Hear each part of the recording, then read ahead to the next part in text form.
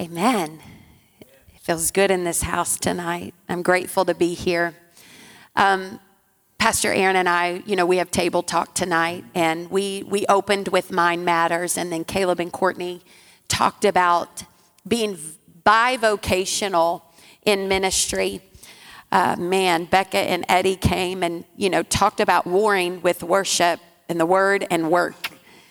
And last week, you guys hammered down and waged a good fight in the faith for Israel. Yeah. And so as a mom, as a preacher, as a teacher, leading anything in this day, I don't care what it is that you do, whether you have the revelation of it or not, you're a leader. Yeah. When you take on the cause of Christ, you will lead, hopefully, that's the goal, someone to Jesus. And therefore, that gives you a leadership role, whether it is position, a title. I think we need to throw some of that out anyway, to a certain degree. And yet there also has to be a balance of honor with those who God has called to lead. And so answering some very tough questions to my own children, as I'm sure most of you are, with what is taking place in the world today. Is anybody having to answer some tough questions and you're like, I need answers, Lord? Am I the only one? Praise God. A few of you. Listen, let's do that again. Who is having to answer some pretty tough questions? And how many's got some tough questions, right? Well, the Lord began to speak to me, and we've always heard it said, this is an Isaac and an Ishmael, right? This is what happens when you birth something out of your own flesh. And we know the story of Abraham and Sarah. We all know that story, that God told Abram that out of his own body that he was going to bear children, and his descendants would be as numerous as the stars in the sky. And we know that as Sarah got older, and you have to begin to position yourself in her thought process. That's what I do in the Word of God. I don't read it outside of myself. I read it with what I would be experiencing in the text. And so let me help you. Sarah knew she was old. She was a dried up tree. You know what I mean? She had hit menopause and said, there ain't no return here. And I'm just telling you, she could no longer go to the tent where women would go together. She's watching everybody else who is of childbearing age. And so just like you and me, you start walking around going, okay, God, I know what you said.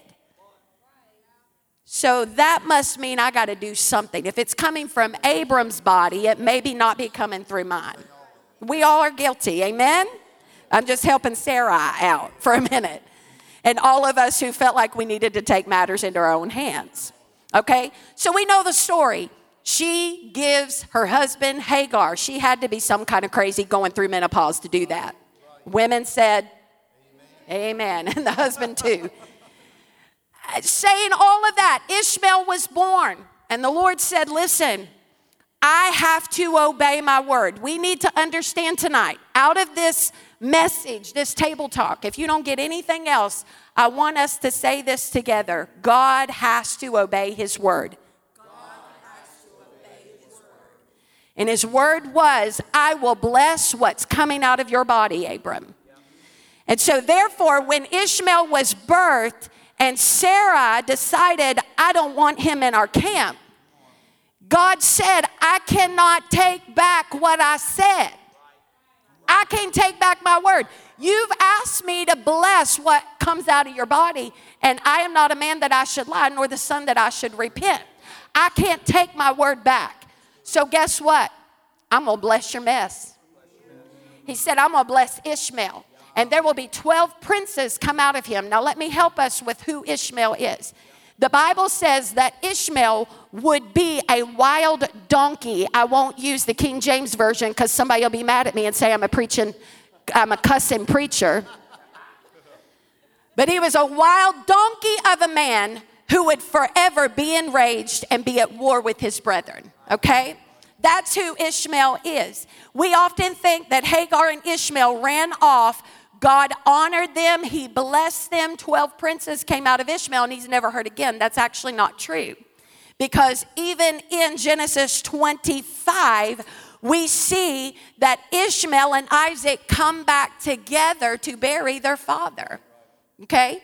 So Ishmael didn't just disappear and never be seen again. That's not what I want to talk about tonight. We often just call this Isaac and Ishmael war, what is taking place right now against Israel.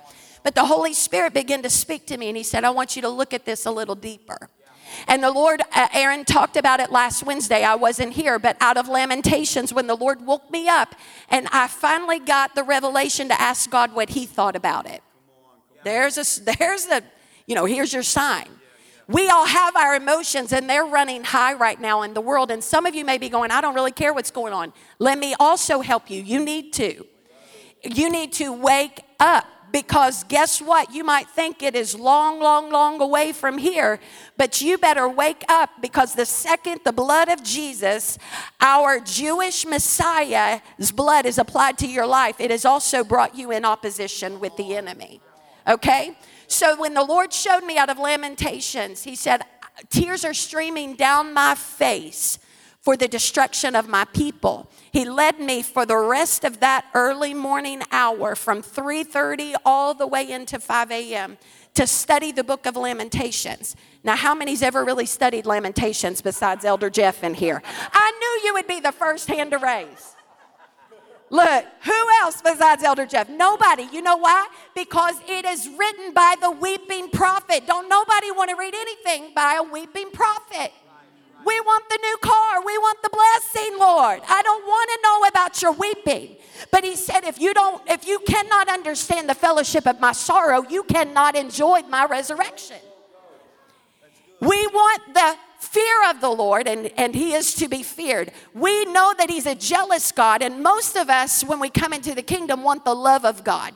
But you also need to understand the sorrow of the Lord. I'm not going to get into all of that today. But it led me to the daughters of Edom versus the daughters of Zion. Okay? So we're going to take this a step further. This is not just an Isaac and Ishmael. And the reason that we're giving it a name tonight is exactly what Becca said. When you have a name, you call it out in the atmosphere, and whatever you're speaking behind it, there is a name that's greater. Do you hear me tonight? So the Lord said, I want a revelation of what this spirit is birthed out of, which led me to Genesis 25. Y'all ready? Let's go to Genesis 25, and let's go to 20 is where we're going to start.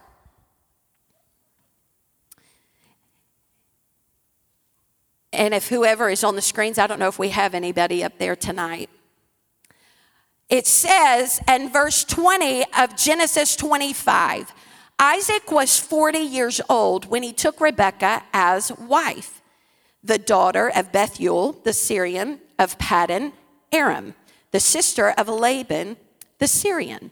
Now, Isaac pleaded with the Lord for his wife because she was barren.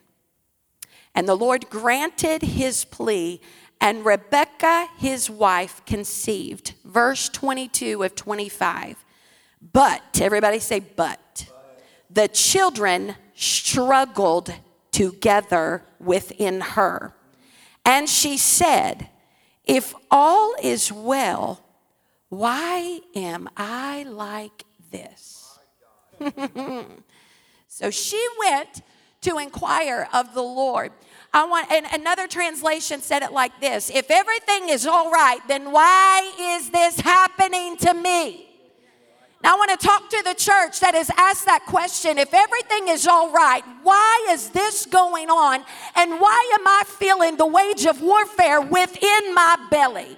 Now I want to talk to somebody tonight that has a fulfillment of a promise setting right in the core of you, and you're at war with it. Woo! The struggle first comes within you. Do you hear me? This is the promised seed, the prophecy fulfilled, the prayer answered. And she's going, wait a minute, why is this happening to me? And she went and she inquired of the Lord. And the Lord said, 2 nations are in your womb. 2 peoples shall be separated from your body. 1 people shall be stronger than the other, and the older shall serve the younger.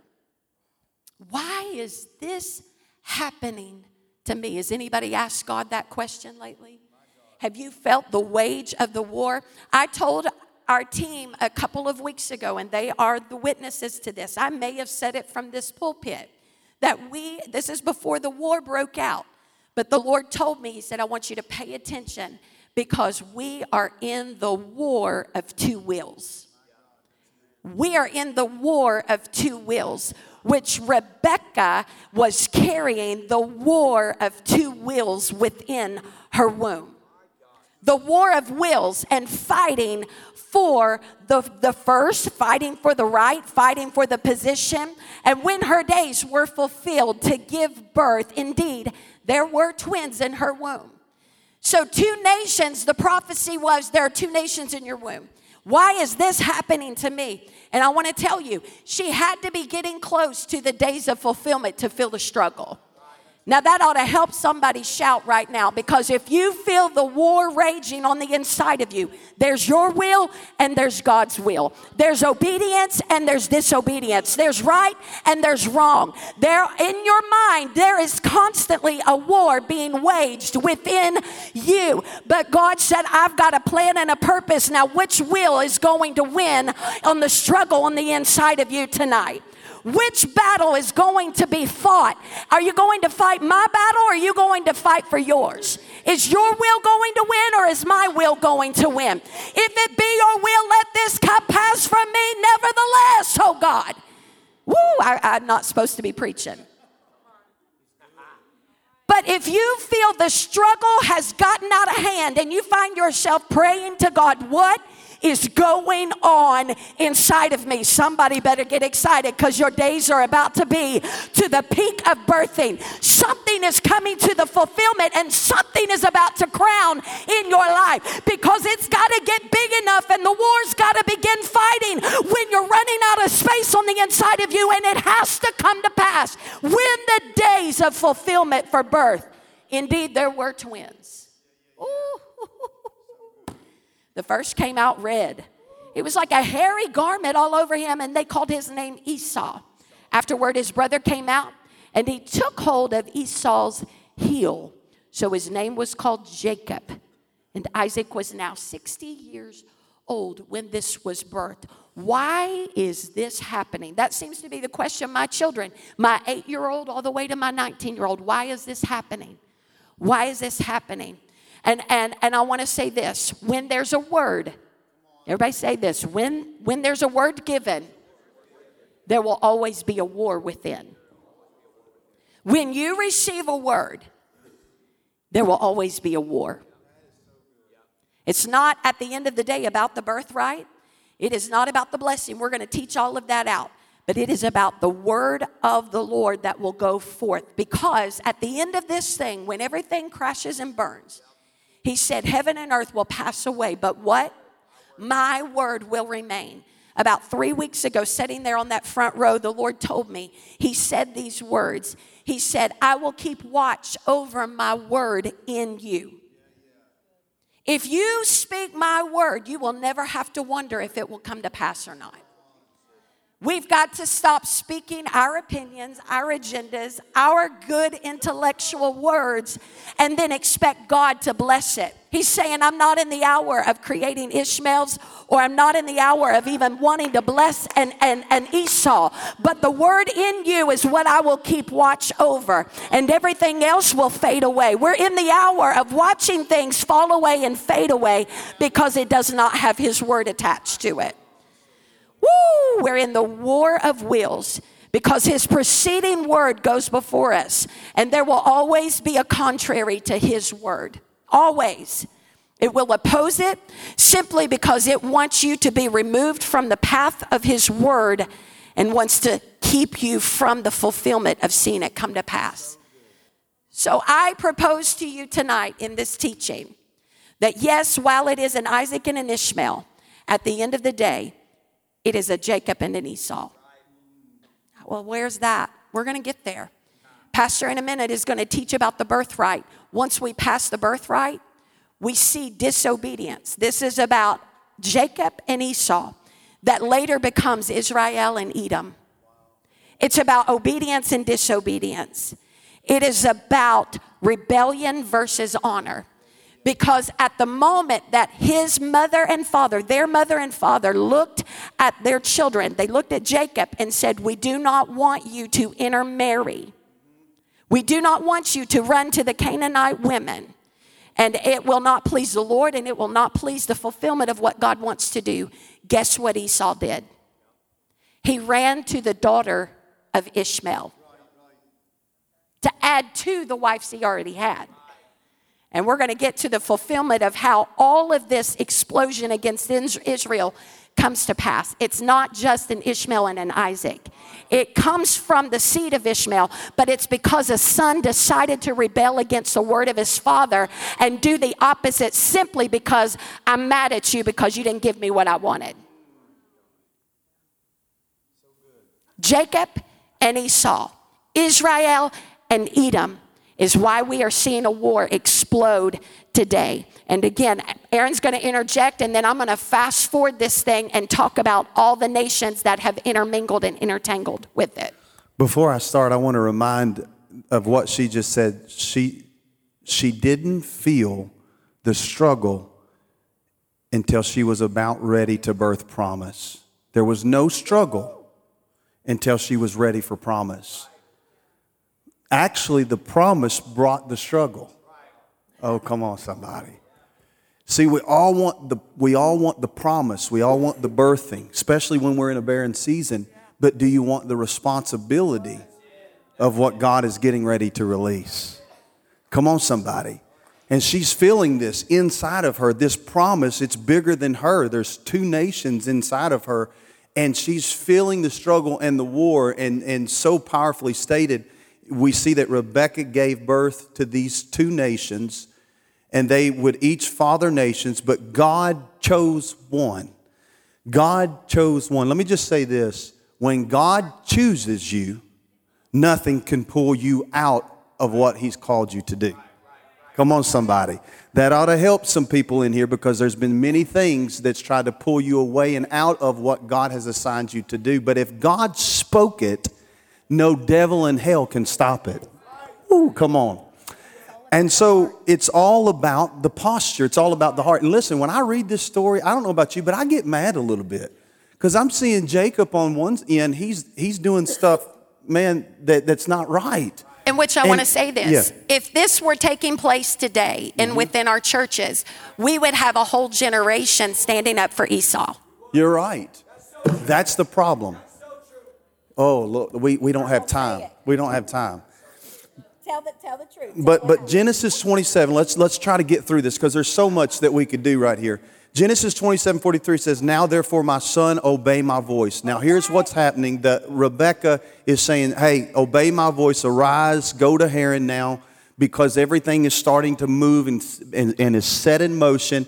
We know that when God's word is set in motion, there might be things that's going to contradict it. Obviously, there's always, as she said, if there is a word of God released, there is warfare to resist it.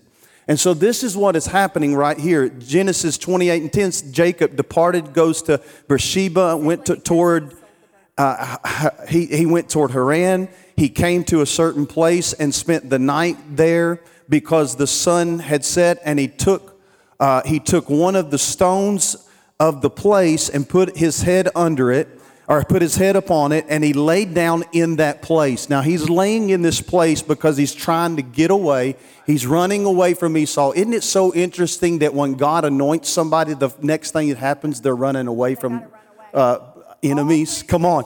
Everybody wants to be anointed, but listen, if you're going to be anointed, you're going to be fleeing from some enemies. I mean, that's it. All throughout Scripture, everybody that was anointed, you know what? And most people that were anointed didn't call for it.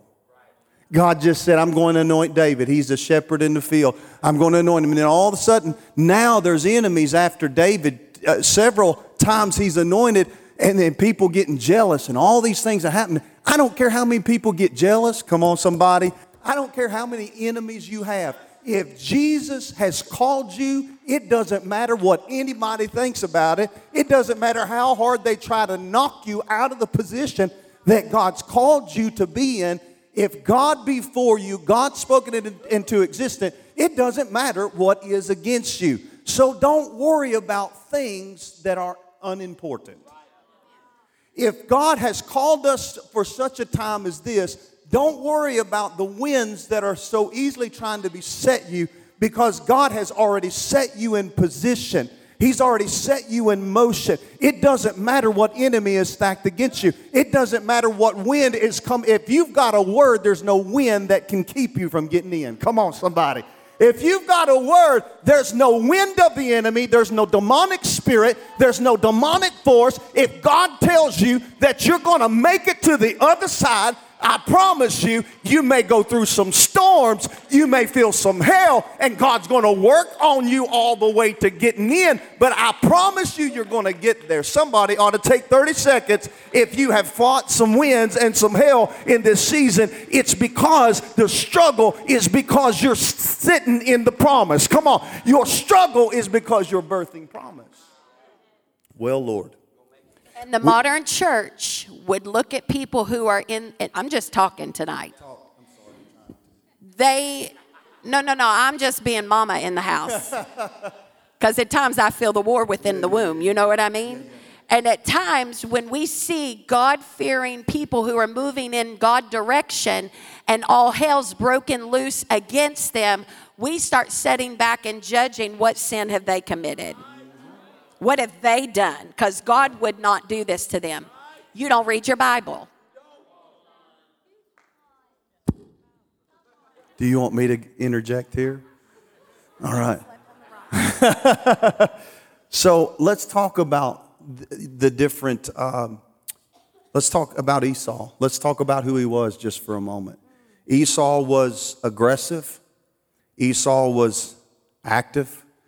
He was active, but he was active in all the wrong things. He was impatient. He loved food. He was disrespectful to his birthright. Do you know that you can disrespect your birthright? And ultimately, he sold his birthright.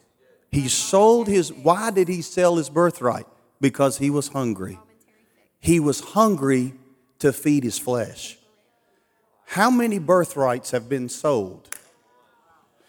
Because we've been hungry for the wrong thing. And we see here that Jacob, because he thought little of the spiritual heritage, took advantage of the situation. Now this, it disturbs me somewhat, but Jacob was working, he was doing his work, trying to figure out how I'm going to. And listen, there's a lot of dysfunction in this story. Let me just tell you, there's a lot of Jezebelic activity that's going on. I mean, mama's trying to control some stuff. I mean, there's a lot of stuff that's going on. But ultimately, it doesn't matter what's going on or how much help is trying to be involved in trying to do God's work for him. God's word will still come to pass. And we see here that when his stomach was hungry, doesn't this sound familiar, ladies and gentlemen? Many of us today, we have little value in the right thing, and we value what is temporary. We have little value for what is spiritual and eternal, and we want something that's a momentary fix. We care more about the momentary, whether it's 5 seconds, 5 minutes of pleasure, and we miss the eternal value of, let me just go ahead and just get there, coming to church on a Sunday morning or a Wednesday night or a prayer meeting. We want to focus on what I'm building. This is all that happened. Esau was worried about building material things. He was worried about being out and hunting in the field. He was wasting his time because they had plenty of food. It wasn't about the food bringing it in the house. He just wanted to go do what he wanted to do. And he's missing his birthright because he's so hungry for what his flesh, his appetite in his flesh is. And we see history shows us that men prefer time rather than eternity. Come on, somebody. Men prefer pleasure rather than presence, rather than eternal things. And he literally said, He literally said in the word, sell me your birthright. Well, what good is my birthright if I'm going to die? Yeah. I'm going to die if you don't give me, because he's not feeding his flesh. Mm-hmm. Yep. It's backwards, because the enemy will absolutely make you feel things in the flesh and desires in the flesh. And if I don't have it, I'm going to die. But really, if you don't shed yourself of it, come on, somebody, you will absolutely end up in a place called death. We see that he despised the birthright. Ephesians 1:3-14 shows us our birthright. So many men, they would rather read trash, their eyes get stuck on the wrong things, and truth is released. But isn't it interesting that we would rather look at the trash than take in the truth? Let's just say it like that. I would rather look at trash, and you can look, and I'm talking about men, but I'm talking about just people. We love trash. Matter of fact, post you a scripture on Facebook, see how many likes you get. Put you some trash up there. Come on, somebody. Is there anybody else that's tired of the truth not being respected? I'm getting ready to preach right here. I'm tired of people respecting trash and resisting the truth. When we have a platform, we have something that God has given us to declare the truth, but we know that we're not going to get the likes, so we just rather not do anything. Listen, if you have a platform to put truth, God gave you that platform to preach his good news, not to put up our opinions. I'm not preaching at you, I'm preaching with you, okay? And so we have to see this here, that Esau, God got it. How many knows it's not a surprise that he got it right? He got it right. You know, Esau, at the end of the day, yes, Jacob had his flaws. He had the things that God was working out. But at the end of the day, God knew what was getting ready to be birthed. And he had wisdom in the birthing. God has divine wisdom and understanding of what he is releasing. And I'm going to say that to you. He knows what he's releasing out of you. That's why it's so precious. That's why you're feeling the struggle, because he's got to work out so that he can work in. Come on, somebody. He's got to work stuff out of you so that he can work stuff in you. Because what he's preparing you for is bigger than anything you could think, ask, or imagine. And so he's got to work some stuff out of you so that he can work some stuff in you. You see, Jacob was not yet ready for the position, but he had a process. Just like all through Scripture, we can see that there was the process before the positioning of what God was going to do. Listen, just tap your neighbor. I just feel like a preaching moment right now, and you help me. Tap your neighbor and tell him, don't sell your birthright. Listen, don't disrespect your birthright. Do you understand? Let me just go ahead and say, you're a child of the King.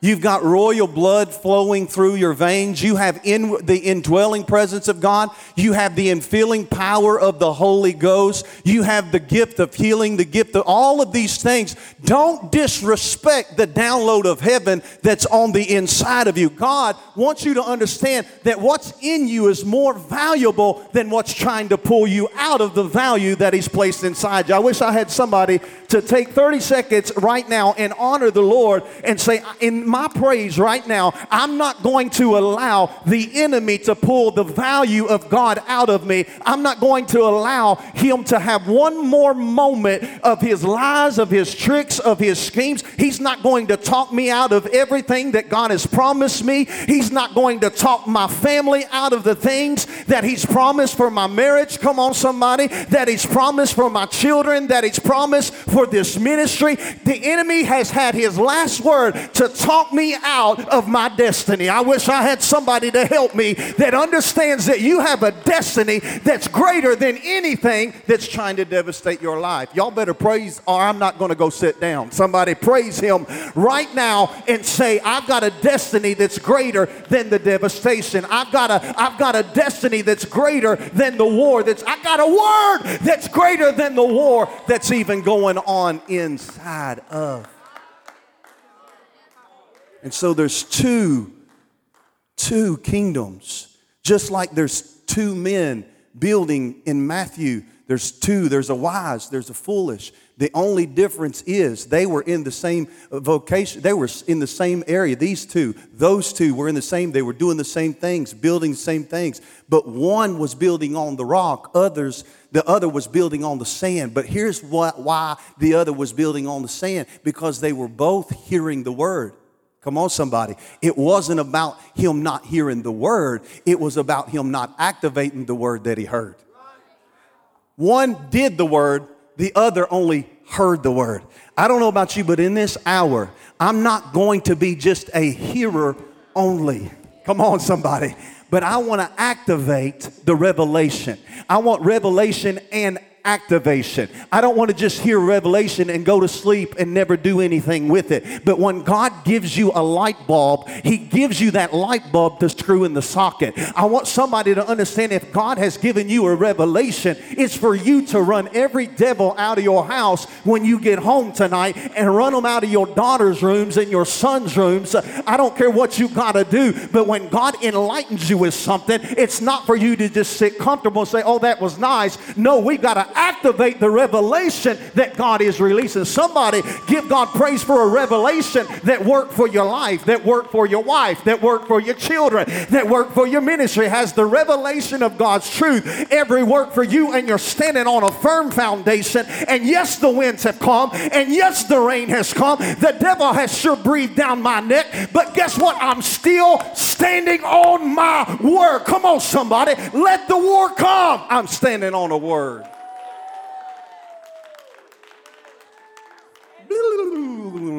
You know what I'm saying? I'm standing on the word. I just feel something pushing me tonight. I'm standing on the word.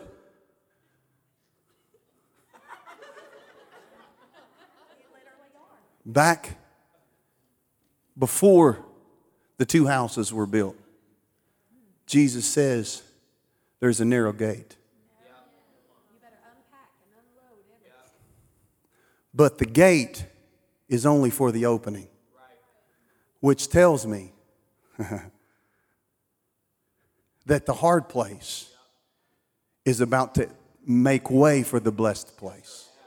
Come on, somebody. The tight place is only for the open space. It's the entrance. It's the entrance, which means the difficulty is for your destiny. Come on, somebody. It's just the entry point. If I don't endure, if I don't go through the difficult, my God, if I don't go through the suffering, I will never see the fulfillment of the opening. You'll squander the blessing. Oh, I hope you're getting this. I see some of you nodding, but I hope you're getting it. They're getting it. Listen, when you get through that difficult place, and you're going to get through it, I want to help somebody. I know it feels like you're not. I know it feels narrow. I know it feels tight. It's just the entrance. It's just the entry point. You're just going through the door. Come on, somebody. You're going through the door. If we look fast forward through the scripture, we can see that Jacob built his head upon the rock, and God gave him clear vision of what he was going to do. Somebody needs to put your head on the rock and have a good night's sleep, because I promise you, God is about to give you fresh vision, and it's going to open up the heavens. Come on, somebody. I said, if you'll sleep on the rock tonight, I promise you it's about to open the heavenlies, and Jesus is about to become a ladder, and he's going to go up and come down, and he's going to be the answer, because he's your intercessor. He's your bridge to your blessing. Somebody give God praise right now if you're built on the rock. I wish I had somebody that would at least stand up and give him praise, because he is a bridge, because he is a ladder, because he's opened the heavens. Why? Because I chose to lay my head on the rock. I chose to not just hear the word, but I chose to activate the word. And if I'll activate the word, he's going to open the heavens for me. Take 30 seconds. If you know you're in the season of the opening with all hell breaking loose around you, give God praise for the blessing you're walking into. I'm trying to behave, but I just can't. I have the I can'ts. I'm sorry. Forgive me, please. But I love you. God has an opening. And it happens when you're sleeping on the hard place. My God. Is anybody got enough courage to sleep in the hard place? Man, do you have enough courage to sleep while the devil is ringing your doorbell?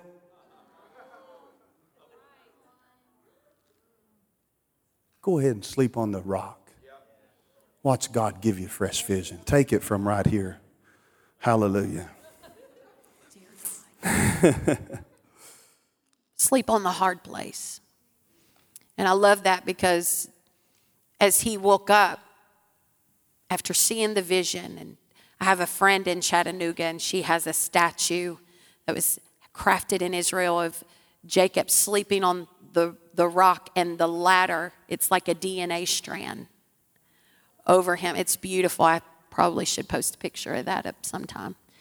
But literally heaven's wisdom coming down, and Jacob's worry going up. Jacob was on his way to find his covenant bride. Now listen, here's the beautiful thing about that. When he woke up, he said, surely the Lord was in this place and I didn't even know it. See, there's something that happens when the revelation of the kingdom comes while you're sleeping, and it's hard and it's tight and there's the struggle and you're potentially running for your life. You have a revelation that can never be removed from you, and it's simply, the Lord was here the whole time and I didn't even know it. And the Bible says that he changed the name of that place from Luz to Bethel, and he poured oil on the rock. And he anointed it and he marked it. It was a marker in his life. And so as we're going to wrap this up, I don't know who's coming to the keys, but again, I want us to get back to this is Esau and it's Jacob. It's rebellion versus honor.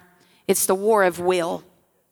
We are in the war of will, and there will always be three major conflicts that we will all face. And I want you to mark these. There will always be three major conflicts. And if you haven't discovered it, one day you will.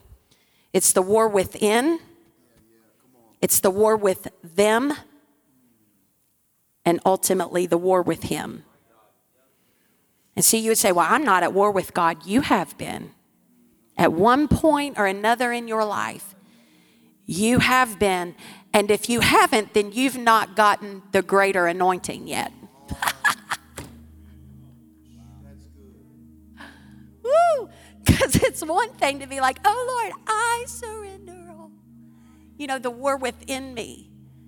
And if you don't deal with the war in you, you will forever be at war with everybody around you. And when you're at war with everybody around you, you will never win the war with God. Because you've already made up your mind that you are forever the victim, and he is a victorious God. And if you ever want to see the victory of God, it will be a war waged between you and him.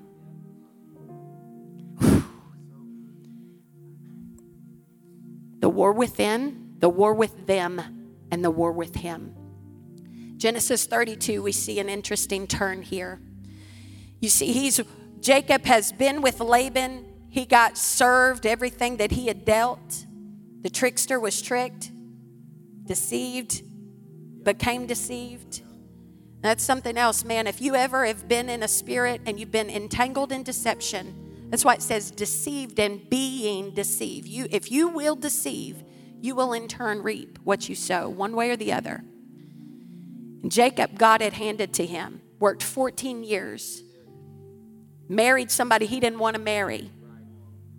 The pretty one, the one he really wanted, the one he flirted with. I heard someone say it like this, is that we talk about revival the way that, Jacob wanted Rachel. Everybody wants revival and everybody wants to flirt with revival, but the seed is with the ugly things.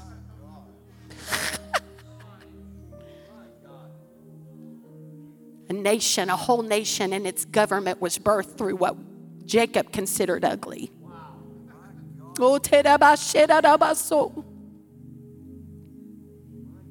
Ishmael had 12 princes. There was a government through Ishmael's seed.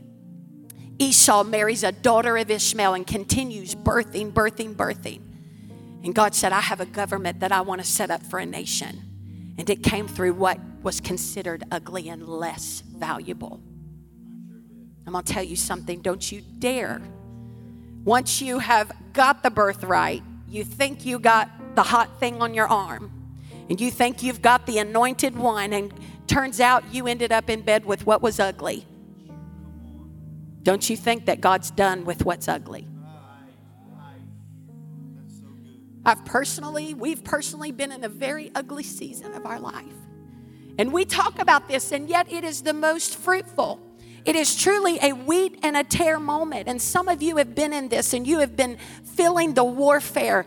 And you feel, and I said this one day, we were standing in our driveway, and I started literally shouting like I'm crazy, like I do here. I did it in my driveway. And I was like, the wheat, the wheat, the wheat. And Aaron was like, what are you talking about? I said, there's a season when the wheat and the chaff are separated. And there is a beating that takes place to drive away what's empty in your life.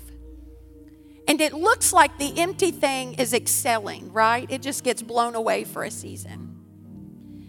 And the wheat, you get thrashed, you get milled,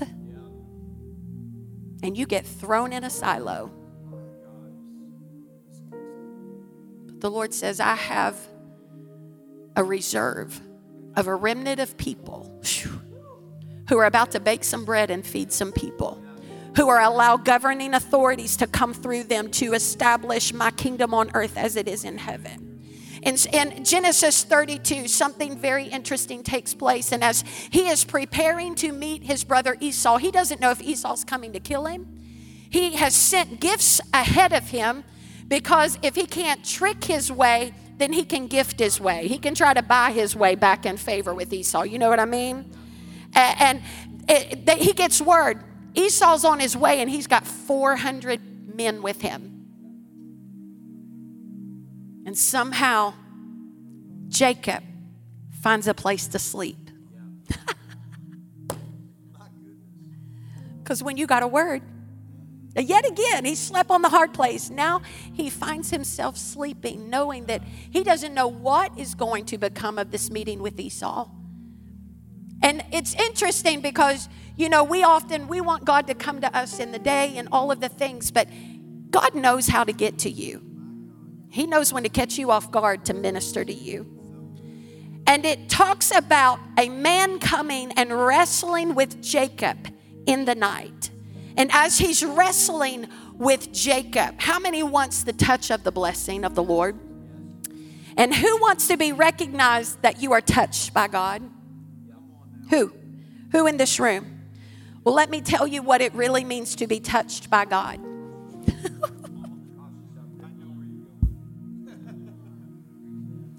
The scripture says that when the man recognized, and he was being delicate with Jacob, let's just be honest. He was not throwing his force on him. He's like, I'm going to let him think he's winning for a minute. But one delicate touch from the Lord has the power to forever dislocate something in you. The Bible says that he simply touched the hip socket of Jacob, and it dislocated him. To dislocate means to force something suddenly out of position. Now I want us to go back in the beginning of Genesis 25 and 22. It says that there was a struggle within the womb, and she was carrying two nations, and the younger would rule over the older. Jacob came out holding the heel of Esau. And I'm telling you this, to obtain the fullness of the word of God, there will be something in your life that will forever be marked and dislocated. Do you hear me? Because God said, man's position is this, but now I have to reposition you. And the only way that some of you can be repositioned to the fullness of what God has promised is to dislocate you in your life. Woo! Listen, the Lord withholds his full might and let Jacob think he's winning. The Almighty did not tear his leg out of socket. The Hebrew word simply means he touched it. I'm going to tell you something. When he touched me, he changed who I thought I was. He changed what I thought my position was going to be. He changed my desire of going and doing hair and working in the salon all the days of my life. I didn't ask to be a preacher, but he dislocated me to relocate me. You see, you have to understand, when you obtain the full touch, my God, but that touch will forever mark you. Dislocated. Now, I want to talk to a church and a body that feels like, man, I'm walking with a limp. I should be walking straight. I shouldn't be carrying this weight of this thing, and I feel disconnected and I feel dislocated. You better begin looking for the hand of God, because He's about to reposition you suddenly for His sake. Oh, my God. God said, I dislocated you naturally to locate you spiritually, to bring you into the rightful position of the way I see you. Woo! I see you this way, and I will dislocate. As Rhonda would say, I will break every bone in your body to save your life. That's God. Well, God wouldn't do that to me. Yes, He does. And then He says this. He says, I am bringing you into the rightful position. See, and people will look at you and be like, they crazy, they dislocated, they relocated. Isn't it crazy, Christina, that Jeremy signed to relocate, to be dislocated from what was familiar? Was that God took a broken hip socket and put it back in place to relocate them. Whatever you were and whatever you identified with and whatever your strength was, God said, I'll relocate you. I'm shifting you suddenly out of position to put you back in position the way I see it. And then He says this, you will no longer be called Jacob. Because when you are marked and when you are carrying the fullness of the word and you have been dislocated. Whew, I tried to find out which hip it was because I wanted to know. He said, you will forever remember. Oh, you wrestled within yourself. You lost pretty badly, Jacob. You wrestled with Esau and you've been on the run since. See, Jacob didn't want to be at war with Esau. He didn't want to be at war with him. He actually ran from the war and yet still found himself in the midst of it. And he said, but now you have wrestled with God and with man, and you've prevailed. You're still here to tell about it. You're still breathing. You're still living. And God changed His name that day to Israel, the nation. Now let me just help you. We could go the greeting between him and Esau. He humbled himself. He bowed to the ground 7 times. As Esau came, he grabbed him and he kissed him on the neck. And you know, we often think that this reconciliation means we're going to go do life together now. But Jacob knew. Israel knew. Oh, I've been dislocated. And Esau says, let us go. Come on, let's do life together. Come on. Jacob gives him a nice excuse. But Jacob lands in one place and Esau lands in another. And the Bible says in Genesis 36 that Esau is Edom, and he births Edomites, and he marries and intermingles and intermarries, and there is forever an entangling of nations aligned against Israel simply because of the seed of Edom. Let me just take it even further. Guess who else is a descendant of Esau? We will find in the New Testament. His name was Herod. The Herodians were descendants of Esau, who were forever at war. And so as we see all of the nations raging and wanting to align together, it's not just one bloodline, it is many through the seed of one. Do you hear me? It's not just Ishmael, it's Edom. It's Edom simply because they forfeited their birthright. And they have spent a lifetime trying to regain access. Where Israel said, oh, I've been dislocated. I've been broke down. I've been beat. I forever will be at war with my brothers and my family. It is a war within. It is a war with them, but ultimately it is the war with Him. And you can read Psalms 83. I'm trying to help you to know what's going on in the world, because as the family goes, so the nation goes. Do you hear me? And when you see war breaking out in families, and when you see war breaking out in your own home, and when you see this assignments, David said, I could have handled it if it was somebody who was my enemy, but it was those closest to me. The enemy is coming in with close combat in this hour, and you need to know what God has called you to do, or you will forfeit it. You will give up in the fight. You will wage a wrong warfare when God says, I want you to make amends when the hour is right. But let me tell you something. You're probably going to need to go over there and do your life. They're going to go over there and do their life, because this is a kingdom assignment. There are two nations at war here. Oh, that didn't help nobody, did it? In this hour, I'm just going to say it like this. When Jesus was in the house in Mark 3 and He is ministering the Word of God so long that He didn't even eat. And us ministers understand that. His mothers and His brothers show up. And they said, he is out of his mind. We have to pull him out of this house. And they said, your family's here. They want you to get out. They need you out of this house. As he's ministering the word of the Lord. And he looks around. He said, who is my family? Simply this: those who do the will of God. Those who obey our Father's voice. That's who my family is. So you may feel like you've been dislocated, and you may look around you and nothing looks the same. And God, I promise you, is doing his thing right now by changing your name. It doesn't mean that your family's at war and forever going to be at war. I believe there's restoration in the family. I believe at the end of the day, it's a restoring gospel. But if you have found yourself dislocated, if you have found your household in the middle of a war zone, if your children are acting a fool, I want you to understand what's taking place. It's the war of wills.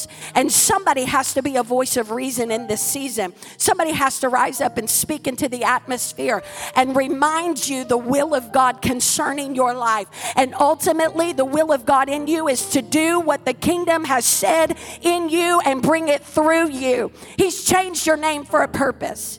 He has brought you to the kingdom possibly for such a time as this. And some of you need to remind your children. I know Rebecca gets heat. And again, just like I took up for Sarah, because us women got to stick together.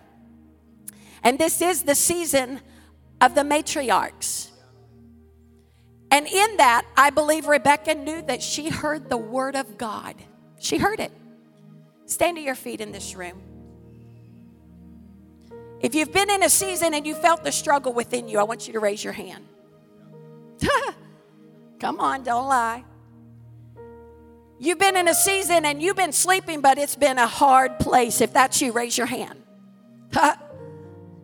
If you feel like you've been building and you're not sure if you're part of the wise or part of the foolish, I want you to raise your hand. I need some clarity, Lord. Come on. And then if you have found yourself in the middle of a war zone and you're not sure if it's the war in you, if it's the war against them, or if it's the war with him.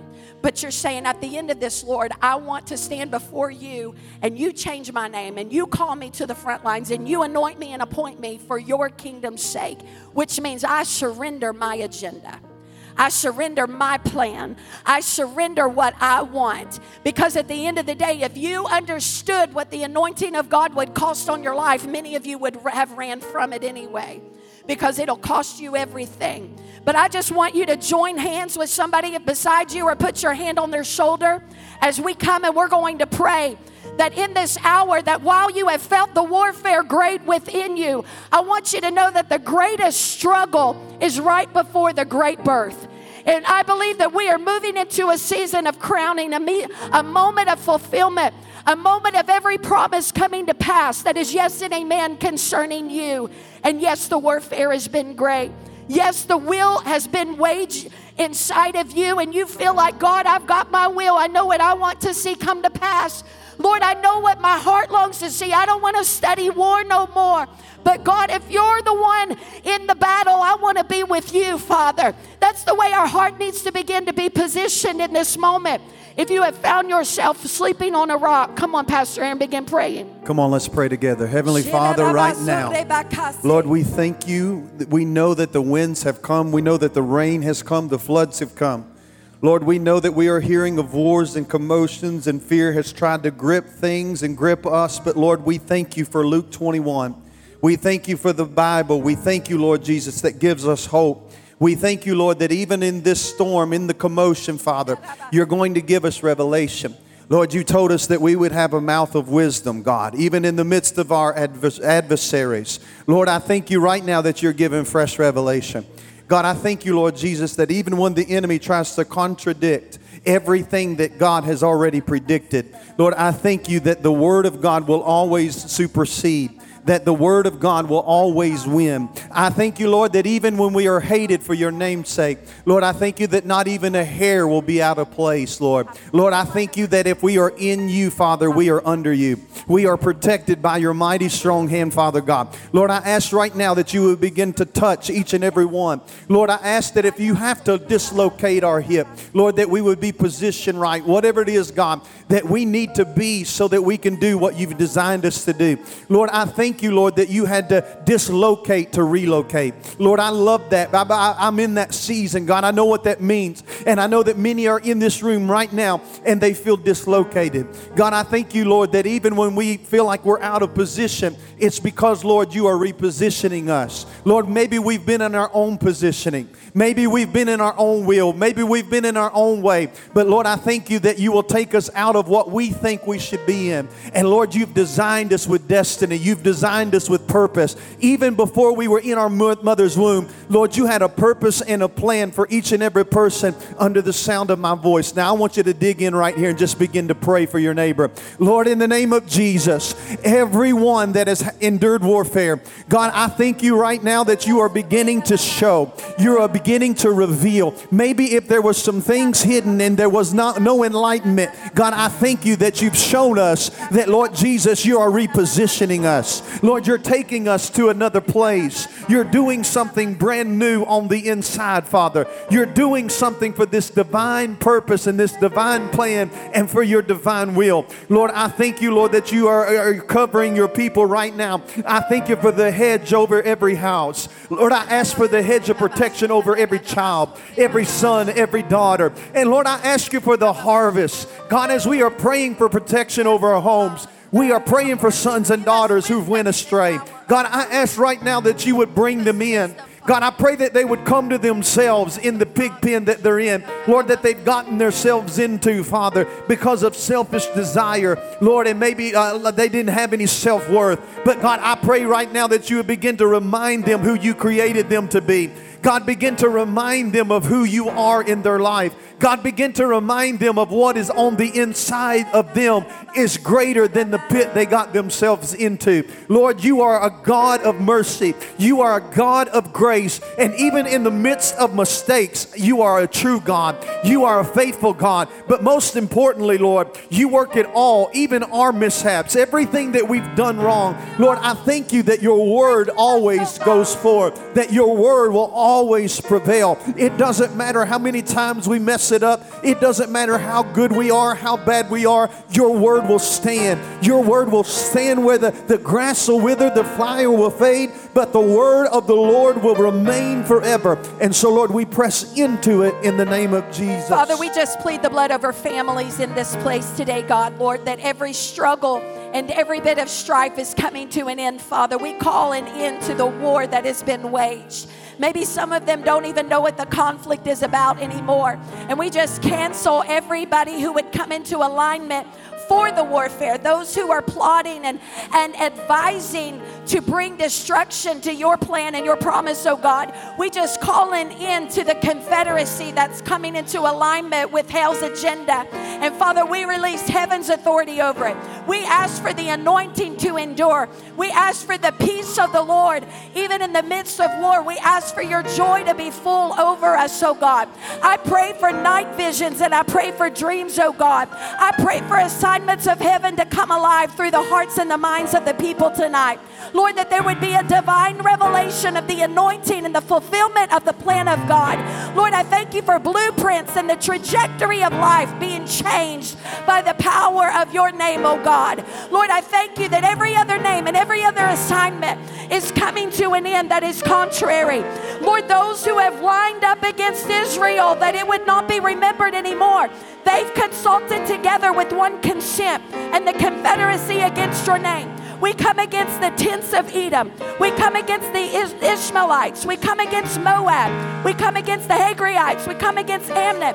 We come against Amalek, Philistine spirit with the inhabitants of Tyre, Philistia, Assyria, those who have joined together with them, those who are the children of Lot.